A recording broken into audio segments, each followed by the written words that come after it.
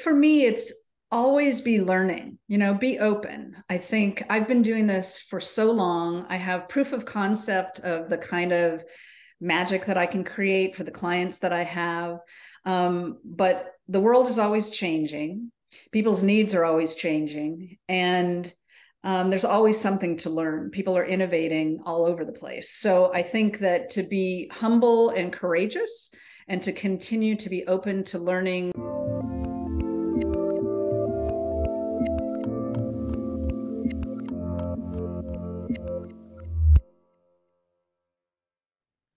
Hey everyone, this is Devin Miller here with another episode of The Inventive Journey. I'm your host, Devin Miller, the serial entrepreneur that's grown several startups in the 7 and 8 figure businesses, as well as a founder and CEO of Miller IP Law, where he helps startups and small businesses with their patents and trademarks. If you ever need help with yours, just go to strategymeeting.com, grab some time with us to chat, and we're always here to help. Now, today we've got another great guest on the podcast, Stacy Thal. And Stacy grew up in a household where her father was was a photographer in the film industry, and was an artist. And mom loved to read books. I think she read a book a week or so. So Stacy grew up in high school, loved to write. Went on to UC Berkeley, or wanted to go into film directing, but not. But I think later went into film related studies. Worked at a studio as a screenwriter for a bit of time, had some creative differences, left, started in the writing in the world of marketing and advertising, did that until 2008 when the economy went south. And then after that, went in to do some independent contracting for a few large companies, got a few layoffs over the period of time, and defaulted back to working in a consulting gig for job hunts. Again, or got laid off in I think 2001. Found that a steady paycheck was a myth and wanted to do her own thing and started her own business, and has been doing it ever since. So with that much as an introduction, welcome on the podcast, Stacy. Thanks so much, Devin. Thanks for having me. I hope that I say something that helps someone out there. Absolutely. So I just packed a much longer journey into a much a shorter period of time. So why don't we go back a little bit in time and tell us a little bit about growing up in a household where your dad was a photographer in the film industry and your mom loved to read books. Yeah, thank you so much. You did a good job of distilling my life into a big nugget there. But I did. I grew up in a house with my dad was a photographer, a still photographer in the whatever Hollywood film industry. And at some point, he decided he didn't want to be a commercial photographer anymore and wanted to be an artist instead. And he discovered, we were in Los Angeles, and he discovered Marin County and did a sort of dropout where he became Mr. Mom, and my mom went back to work. But I did grow up in a household with this artist father that was all about images. We had images all over the house and big, huge coffee table books of Hieronymus Bosch and Salvador Dali and lots of photography books and things like that. And my mom was a voracious reader, still to this day, like you mentioned, reads a book a week still. And she got me talking and writing and reading really early. And so my whole life was about, looking back now, I can put connect the dots. But my whole life was about this marriage, their marriage, and the marriage of, words and images. Hmm. So you grow up in that atmosphere and makes sense. Sounds like it was a great childhood. Now you go through high school and go off to college, and I think you started wanting to kind of maybe at least mimic or mirror the or some of the upraising and go into film industry. Is that right? Yeah. Well, in high school, I think there's this is an overgeneralization, of course, but there's kind of people that gravitate toward the math and people who gravitate toward the English, talking about here in America. And I gravitated toward, English stuff. And I remember, doing lots of extra credit work in order to build my resume to try to get off to college on my own because, I came from a certain amount of after my dad gave up commercial photography. There's a certain amount of poverty in my youth, including some homelessness. So I was on my own and started working when I was 12 years old. A little tiny hustler making money for those chemin de fer jeans, those ditto jeans out there so I could keep up with the Joneses in Marin. And so I did some extra credit work so I could try to get scholarships and such, and was able to hustle my way into UC Berkeley. And I didn't know what I was going to do or what I was going to be. But film from my dad's past was always a huge passion in my home. Big, huge movie going. I remember, whatever, for folks out there that know, I remember one of the first movies beyond the Disney movies that my parents took me, like everyone else, took me to see. I also remember being in a drive-in and seeing John Cassavetes films, way too early with my parents. And so that was always kind of in my blood. We were, Academy Award watchers and things like that. But when I got to Berkeley, hunting around for a passion, there was no film department, but there were fantastic film classes in all sorts of different departments across UC Berkeley. So Fellini in the Italian department, and novel to film in the English department. And I took a documentary class. So I was able to do a kind of field major and feel my way through that. And my intent was to be a film director. I remember, don't tell anyone, but I remember using my student loan money to buy a video camera, and I started making films when I was at UC Berkeley. But and through some youthful bravado and proximity and luck and all those things that happen, I ended up meeting somebody who ended up introducing me to Francis Coppola, who is stationed, I'm in Northern California, and who is stationed in, headquartered in San Francisco and in the Bay Area, making films from there. And so I talked my way in there and got my first bit of being paid to write for a living. That was his thought, is that he was grooming me to be a director, but through the writing track. And I had a facility for it, from my upbringing. And that was my first entree into being paid to write a bit after college. So now, so you go out and say, okay, gonna go into the film industry, go out and get that, start to get the experience. So how long were you kind of working in the film industry and in that position? Yeah.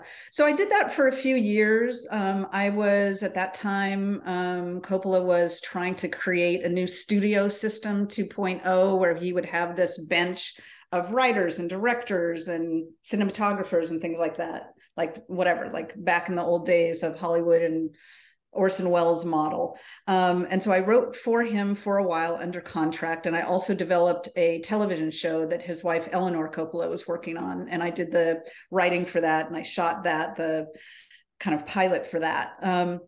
But it was a tough time in the world back then, very narrow band for content back in those days, no streaming, pre-streaming. And a tough time for women in that industry as well. And being in the San Francisco Bay Area, I had to pay San Francisco style rent. And to keep myself afloat, having discovered that people can't write, but they have businesses, and I had a certain amount of sense. Part of the way that I worked, that I was able to pay my rent was by picking up writing work here and there as a copywriter.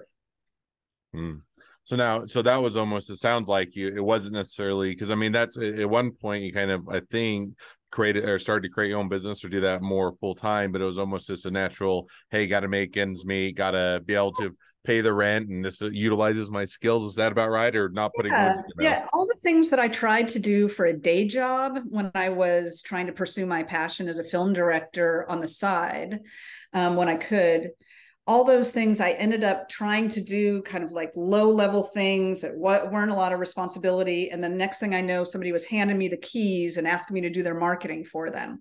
And I just had I had an innate facility for that. And I would say that my dad, as a photographer and as an artist, and my mom, who went into administrative work at first, they were both freelancers before I knew what that word was. They were just hustling, trying to make things work, keep that roof over our heads. So I had that model as well. And so I went to Craigslist and started finding gigs for myself. And I had a job at a PR firm for a bit where I really learned that not just, small businesses, but big businesses were bereft when it came to people that knew how to write and had a little bit of marketing sense. So I put the two together for me, some common sense, started growing my experience. Then I had this innate ability to write stuff and to communicate. So that started to gel together for me.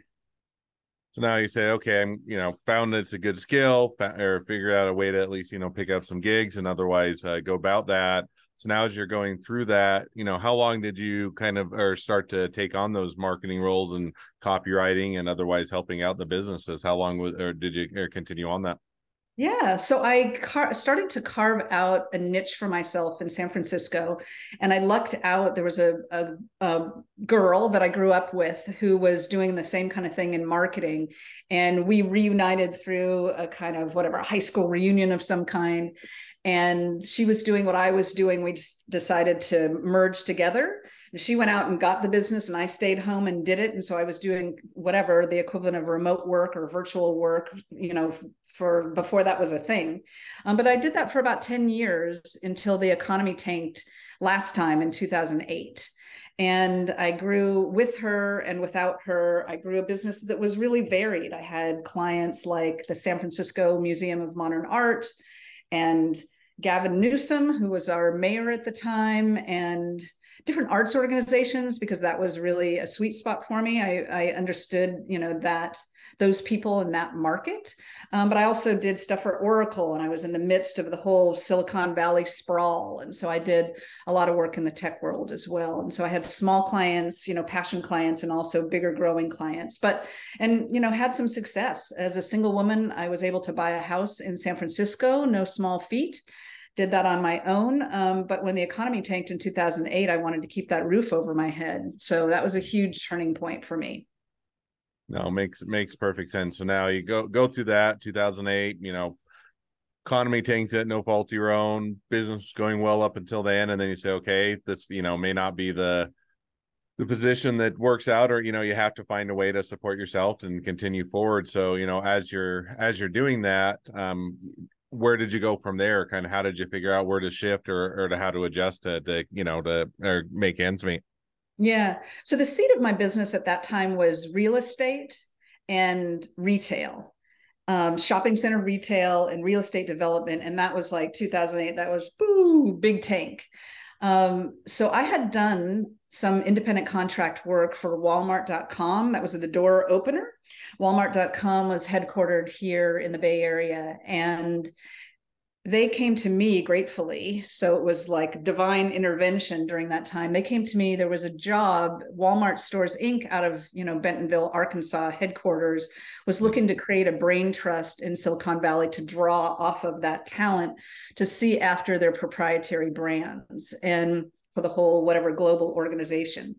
They called me about that job, and I was this doesn't sound unique these days given where the pandemic has taken us into remote work land, many of us, but I was just bereft. I was so sad at the thought of not being able to wear my yoga clothes 24 hours a day and my flexible schedule and being able to take care of myself through rest and exercise and all those things, that I was going to go back to the rigidity of, a 40+ hour a week job. But I felt like, it's the responsible thing that I had to do to keep this roof over my head that I'd worked so hard for. So I went in house and I cried and cried and cried until a couple of weeks later, when those direct deposit checks started rolling in. And so I got myself into worked my way up from a senior copywriter at that point, had to bring my skills down a little bit in order to, get that salary and wedge my way in. But quite quickly, I worked my way up to a creative director and brand director, and, floated around the top of brand storytelling in the volatile and dynamic world of Silicon Valley for the next dozen years. In-house at the top of brand storytelling and brand creative, like in internal agencies, and for Walmart first, and then Yahoo, and then Williams Sonoma's Pottery Barn. That came before Yahoo, sorry. But in that crazy world, I was laid off 5 times in the last 10 years. And each time I would be laid off, again, now used to that incredible direct deposit going into my account. It's like a holiday every 2 weeks, and somebody paying my benefits and somebody kicking into my 401k and all those other perks. I got laid off and would default back to this consulting work that I did, with great success. And it was more lucrative, it was more flexible, but I was really wanting that steady paycheck, especially given, all of us have our own story, but given my story of coming from, some poverty and stuff, it gave me that kind of security. So in between time to fund my job hunt, I would go back to consulting with pretty good success and work again with enterprise clients, but also oftentimes with startups, helping them. So now you say, okay, so you went, stayed the quote unquote normal course of working for corporations, and it is a little bit enticing that you get the paycheck, and there is some benefits. You don't have to worry about where the work's coming from, other than if the work dries up. You don't have to worry about managing taxes and a lot of the finances and other things. But there's also, I think, when we talked a little bit before, kind of gives you the false sense of security of a steady paycheck. And it's kind of whether you're at a big corporation, small corporation, or working for yourself, there's always a possibility that work will dry up, work won't continue on, you'll get let go, those layoffs, there's or downsizing or anything else. And so it sounds like kind of around 2021, as you're going through a layoff, you decided that the myth of the steady paycheck wasn't we weren't going to buy into it anymore and decided to go your own direction. Is that about right, or putting words in your mouth? Yeah, I mean, it backed up a little bit from that. In 2020, I had done almost 5 years with a proper global digital agency, and we had a lot of glam clients, a lot of Google clients and LinkedIn and Facebook and things like that. So I was really doing the whatever downtown San Francisco agency thing, and felt like that was a great learning experience, wonderful folks, and feather in my cap. So true hybrid. So I'd done consulting, I did in-house brand storytelling there and marketing and advertising. Then I had agency work. And this agency that I worked for was helping disrupted businesses and their digital transformation. And then agencies began to get disrupted themselves. And so I survived many a layoff in the agency world until I didn't. We lost a big, huge client, and they decided to do a business pivot a bit and had to let go of this whole team that I was directing there as creative director. And that was January of 2020. So I found myself out of work then. I landed a fantastic job as a creative director for a well-funded fintech startup that's really mission-driven and fantastic. And a couple months later, and I took I was about to start work, and 24 hours before my 10 a.m. Monday morning orientation, they called me and rescinded due to this pandemic that we didn't know what the heck was going to happen yet. So I found myself suddenly, I had turned off once again. I turned on the spigot of consulting work again in between that agency and this new job that I got, and turned all that off, said no to 2 other jobs that I was offered, and said yes all in with this incredible fintech startup. And then, they rescinded. And so I found myself in this, midst of this pandemic, out on my own again. And I did a bunch of consulting work. Gratefully, I've made wonderful relationships, created rapport, and nurtured those relationships for years. And because I've been in this world of Silicon Valley and been part of layoffs, nothing personal, but along with, felt very personal, but along with dozens and hundreds of people like we're experiencing now, I had people calling me, about work, which is great. And I got called up by another creative director partner on the design side to help this connected fitness brand make a splash in the world as a Peloton competitor. And so I helped do their brand strategy. I had worked my way up again to creative director and some brand strategy. And so helped create this differentiating brand in this growing market. And enough so that they hired me in-house to be their fractional creative director, but still as consulting. And then we got, captured because we had such success. We captured the attention of a pioneering streamer in the fitness business, and they acquired this business that I helped create their brand strategy for. And then before their first earnings call, I was there for 6 months, and before their first earnings call, they lopped everybody off at the top to show better numbers on their bottom line. So I found myself out yet again, and I had only gone in-house to be with them full time for about 6 months. So yeah, so the next leg of my adventure was I began to count the times, that I had been laid off, and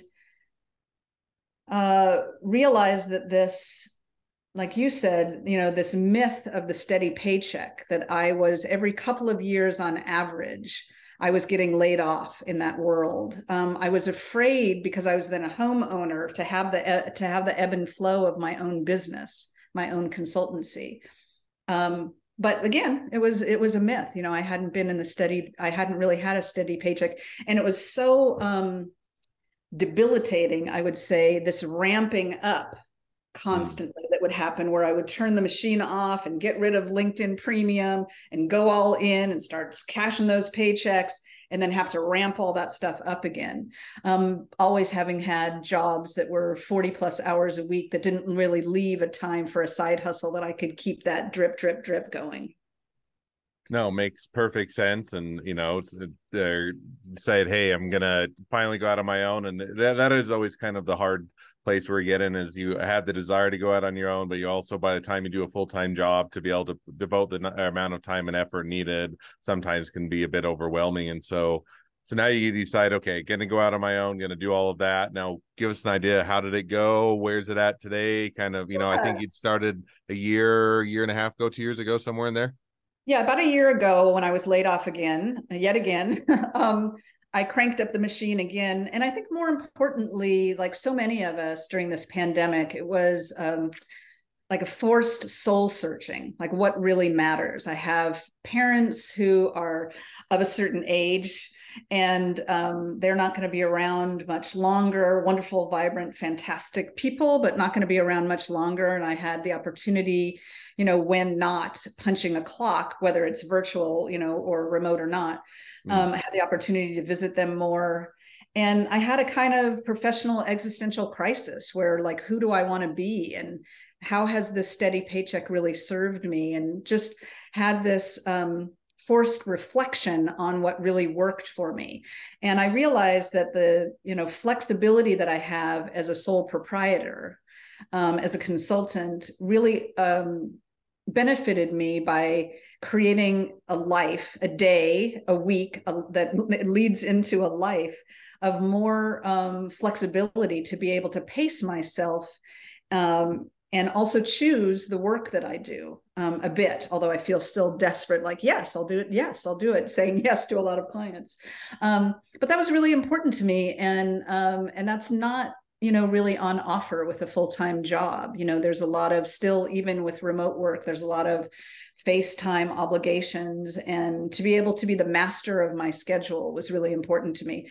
So I made the decision last year. For the first 9 months of the year, I beat my head. I did contracting work to fund and consulting work to fund my job hunt. I beat my head against the wall of trying to get a job for the first 9 months. And then I doubled my income every quarter last year.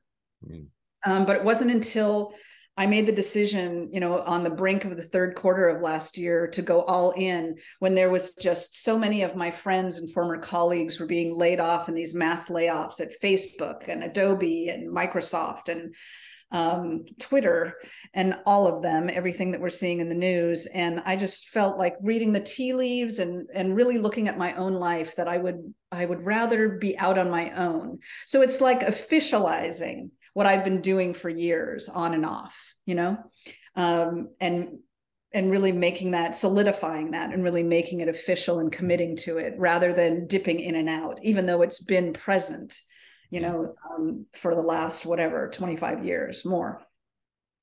Oh, makes perfect sense. Sounds like it was a good decision and in a good direction to take it. So, well, now as we've kind of caught up to at least a bit of the present day of the journey, always a great time to transition to the two questions I always ask at the end of each episode. So we'll jump to those now.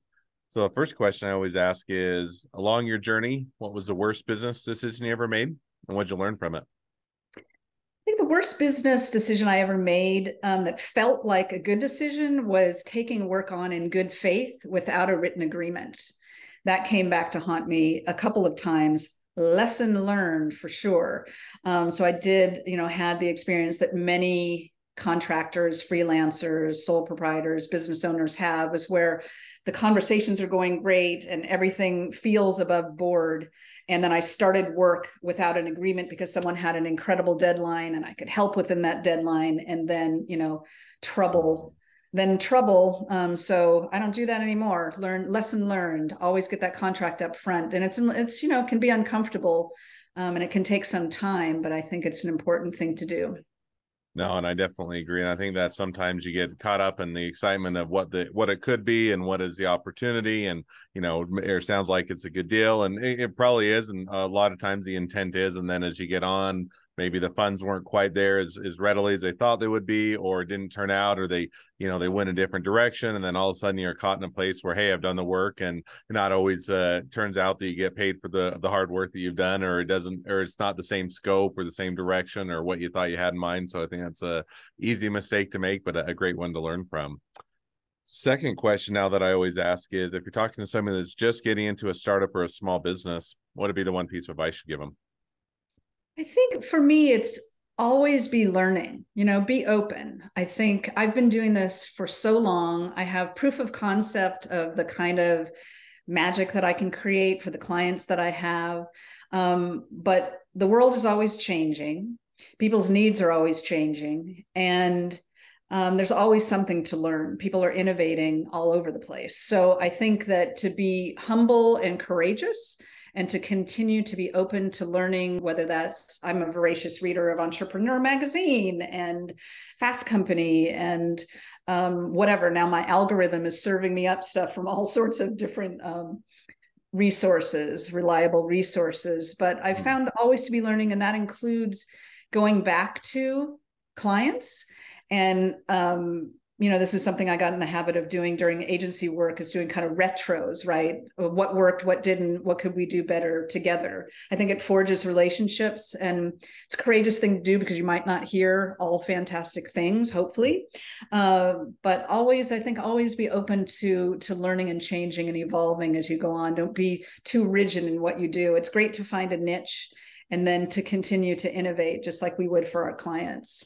No, I think that's great. And I think, the always learning mentality helps you to, one, stay ahead of the curve, come up with new ideas, figure out how to stay ahead of the competition, service other people. I mean, I think there's a lot of benefits that come along with that.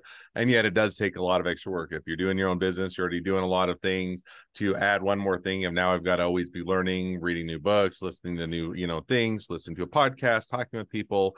So it's one that you can often push aside, but I think it's a great takeaway and a great piece of advice. Yeah, maybe you could schedule it, right? That's part of what I do too. Extra hint is that those are the things that get pushed off. So if you have the flexibility, the luxury of the flexibility of your own schedule, building those things in, I think consistency is key. No, I think that's a great way. And I said, putting it in the schedule, forcing yourself to do it. And, for example, the way I do a lot of the learning is I like to listen to podcasts and books on tape when I go out running. That's almost always what I'm listening to. So I'm utilizing that time both to, keep a good balance in life as well as to always be learning. So I think however you pick it in, make it consistent and put it in that schedule. So perfect. Well, as we're wrapping up the episode, if people want to reach out to you, they want to be a customer, they want to be a client, they want to be an employee, they want to be an investor, they want to be your next best friend, any or all of the above, what's the best way to reach out to you, contact you, find out more?